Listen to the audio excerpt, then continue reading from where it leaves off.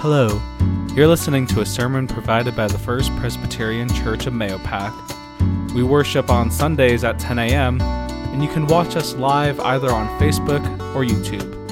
And if you're in the area, there's always a seat saved for you. We hope that this message encourages you to continue growing in humility and faith. Thanks for listening. Our second reading this morning is from the book of Isaiah, chapter 11, verses 1 to 10. Hear now the word of the Lord. A shoot shall come out from the stump of Jesse, and a branch shall grow out of his roots. The Spirit of the Lord shall rest on him, the Spirit of wisdom and understanding, the Spirit of counsel and might, the Spirit of knowledge and the fear of the Lord. His delight shall be in the fear of the Lord. He shall not judge by what his eye sees or decide by what his ears hear. But with righteousness he shall judge the poor and decide with equity for the meek of the earth. He shall strike the earth with the rod of his mouth, and with the breath of his lips he shall kill the wicked. Righteousness shall be the belt around his waist, and faithfulness the belt around his loins. The wolf shall lie down with the lamb, and the leopard shall lie down with the kid, the calf and the lion and the fatling together, and the little child shall lead them. The cow and the bear shall graze, their young shall lie down together, and the lion shall eat straw like the ox. The nursing child shall play over the hole of the asp, and the weaned child shall put his hand in the adder's den. They will not be hurt or destroyed on my holy mountain, for the earth will be full of the knowledge of the Lord as the waters cover the sea. And on that day the root of Jesse shall stand as a signal to the peoples. The nations shall inquire of him, and his dwelling shall be glorious. Let us pray. Almighty God, we ask that on this day, as we remember the upcoming gift of your Son, Jesus Christ, that our hearts may be full this Advent season, or that we may continue to seek to fill them, O Lord, with the hope, with the joy, with the love and the peace that Christ came to offer each and every one of us. We ask these things in your most blessed name. Amen. What does it mean to be at peace? I mean, really, what is peace? What does it mean to have that peace in your own life? I guess it really depends on who you ask, because peace can mean many different things to many different people. A motivational speaker like David Ramsey, for example, will tell you that financial health is what will lead you to a path of peace. If you look around, you'll find a plethora of self-help books that will tell you that all you need is to look deep within yourself to find peace, via a message such as positive self-talk or good affirmations. We often talk about peace in terms of our own well-being, which is fine, but there's something else that we need to remember as well. What would it look like for us to talk about the kind of peace that Isaiah talks about this morning? Because let me tell you, the peace that we find in Isaiah's prophecy looks quite different from the kind of peace the world tells us that we need. You see, the promise, the glimpse of peace this morning from the prophet Isaiah is found within the context of very tumultuous times. The people of Israel are in exile. The people of ancient Israel and the kingdom of Judah were taken into captivity and brought to live in a little-known place called the Assyrian Empire. Can you imagine what it must have been like to be forcibly removed from your home and brought to a place you didn't know, a place you knew nothing about, a place you've never been to? In a situation like that, wouldn't we want to catch whatever glimpse of peace we could get our hands on? But it is in those hard places, those hard spaces, where the prophecy of Isaiah enters into the picture and offers a foretaste of what is to come, if we are willing to trust that God will usher in peace through unexpected means. It makes me wonder if there are experiences within our own life that can help us really to hone in on that promise of peace, the prophetic words that we hear this morning from Isaiah. I don't know if it's one experience, but I was thinking about it as I was reading an article about an interesting piece of art. You see, in 1935, the United States Department of Justice found its permanent home on 950 Constitution Avenue Northwest in Washington, D.C. And around this time, murals funded by the Public Works art projects were commissioned. And between the years 1938 and 1941, and even as late as 68, to present artists' interpretations of what justice could and should look like in the United States. One of these pieces of art originated from a Russian immigrant named Shemin, who painted a mural called Contemporary Justice and the Child. It took Shemin 4 years to complete the painting. I probably would have given up since I would have gotten frustrated. But it can still be seen to this day on the 3rd floor of the Department of Justice building in Washington, D.C. Through the eyes of this Russian immigrant, we catch an outsider's view, an artist's view, a glimpse of where justice has been absent and what it could be like.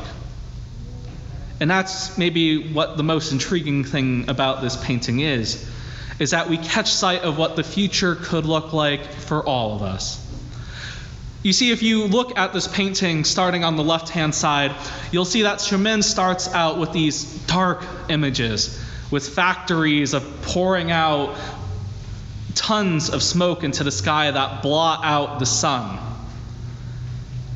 Then you see haunting eyes and malnourished faces coming from a mass of poor, from the countless poor in this country, who are depicted with shadowy gray and black hues. We also see on the left side of this painting a pair of men who are asleep, their bodies twisted and bent, hidden from the eyes of the public. In all these instances, Shemin puts art to work so that it tells a story of the unjust systems that keep the poor poor, systems that prop up the rich and powerful, and so then they can pit neighbor against neighbor. And it tells a story of suffering so that we might be reminded of where we come from. There's something, though, that happens by the time we reach the middle of this painting, though. You see there's a hand holding a pair of architect's tools. In the middle, there's a hand, a brown hand, an African-American hand that symbolizes a new era. And as we come around the bend, we begin to see women working alongside men, laying out the plans for a just land. Shemin also shows us scientists, artists, musicians of every race, color, and creed innovating for a prosperous tomorrow.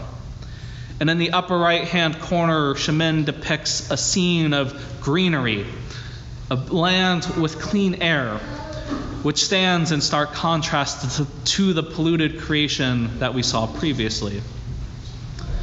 Perhaps, though, which is at the heart of what I want to get at, is that at the center of Shemin's artistic vision, we're drawn back to a theme we find in this morning's passage. We find in the middle of this painting a mother with her arms wrapped around a child.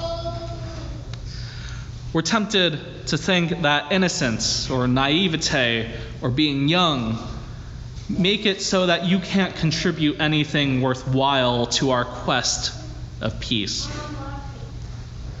But thinking back to that child in the center of Shemin's mural, and as I think about the countless children and youth of our own who have helped peel back the scales from our eyes in order to show us something new, a glimpse into the peace that Isaiah talks about. One such child we might remember as having led the way for us is perhaps Ruby Bridges, who took the first steps, hard steps nonetheless, to be the first African-American child to desegregate the all-white William Frantz Elementary School in New Orleans on November 14th, 1960. The prophet Isaiah says, "The wolf shall lie down with the lamb, the leopard shall lie down with the kid, the calf and the lion and the fatling together, and the little child shall lead them."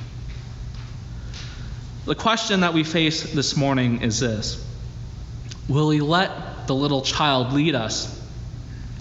Will he let the little child lead us to that peace that flows from the throne of God? Are we willing to let ourselves be led to peace from those who we think are unlikely heralds of peace?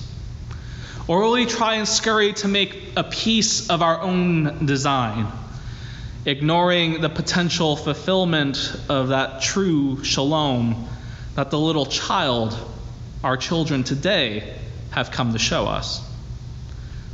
Have we really become so jaded by the world and the news that we aren't able to hear the cries of what the future could be if we only listened and followed in faith?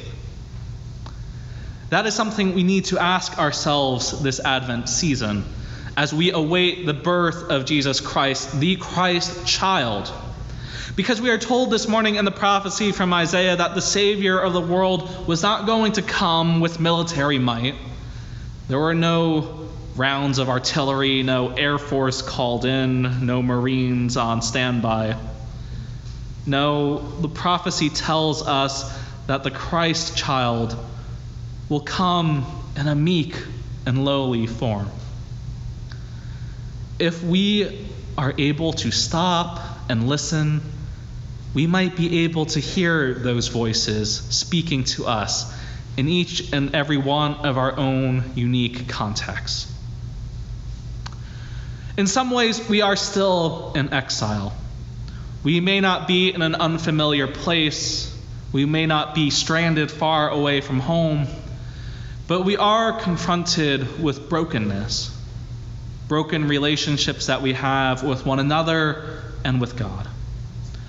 Yet in that brokenness, there is a chance for us to find the peace that we hear this morning, the kind of peace that soothes our afflicted souls.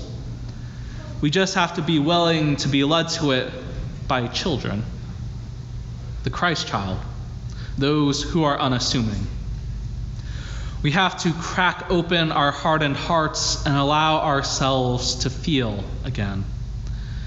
And we have to be ready to go out into the wilderness to find that peace by having some conversations with people we might not want to talk to in the first place. Because it will be there, and it will be in those conversations that we find the kind of wholeness that the prophet Isaiah was talking about. I'm a little disappointed, though, this morning that I didn't get to focus much on the first reading we had this morning, the one about John the Baptist, because that is another voice we hear this morning as well. One that could help us on our way to see where it is we are going. John the Baptist from our first reading this morning, who cries out in the wilderness, who is one of those people we might not want to talk to if we saw him. I mean, really, someone wearing loincloths eating locusts and wouldn't be the kind of person I would talk to at first.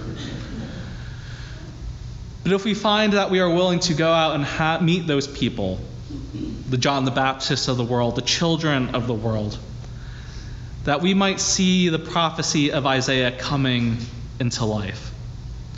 That when we put our faith into action for God's peace, it will lead us to new and unexpected things. So will we hear and respond to what the Baptist says to us today? Will we listen and respond to the little children who are in our midst, telling us what we need to do in order to secure a peace for their children as well? Because if we can listen to the cries of the Christ child, then maybe there is still hope that one day our ears may hear, and our bodies can also then take up the call to action. As we continue our Advent journey, we will still be reminded of the hurdles that we need to overcome. There are the King Herods of the world. There are the brood of vipers who try to make themselves look good. And there are the Pontius Pilates and the Assyrians in our midst who are around us who try to prey on the powerless. And so that is why we need to equip ourselves all the more with hope that we talked about last week, and with peace as we are reminded today. Because the Christ child is coming, the one who will set our feet on a path that leads to wholeness, and has put numerous other children, numerous other messengers, numerous advocates in our way to remind us of the peace that exists in God's kingdom. Amen. Thanks again for listening, and we will hold you in prayer as we head into a new week. If you'd like to learn more about our church and ministry, or if you'd like to learn how you can support us, you can visit our website at mayopacchurch.org. Until next week, God bless.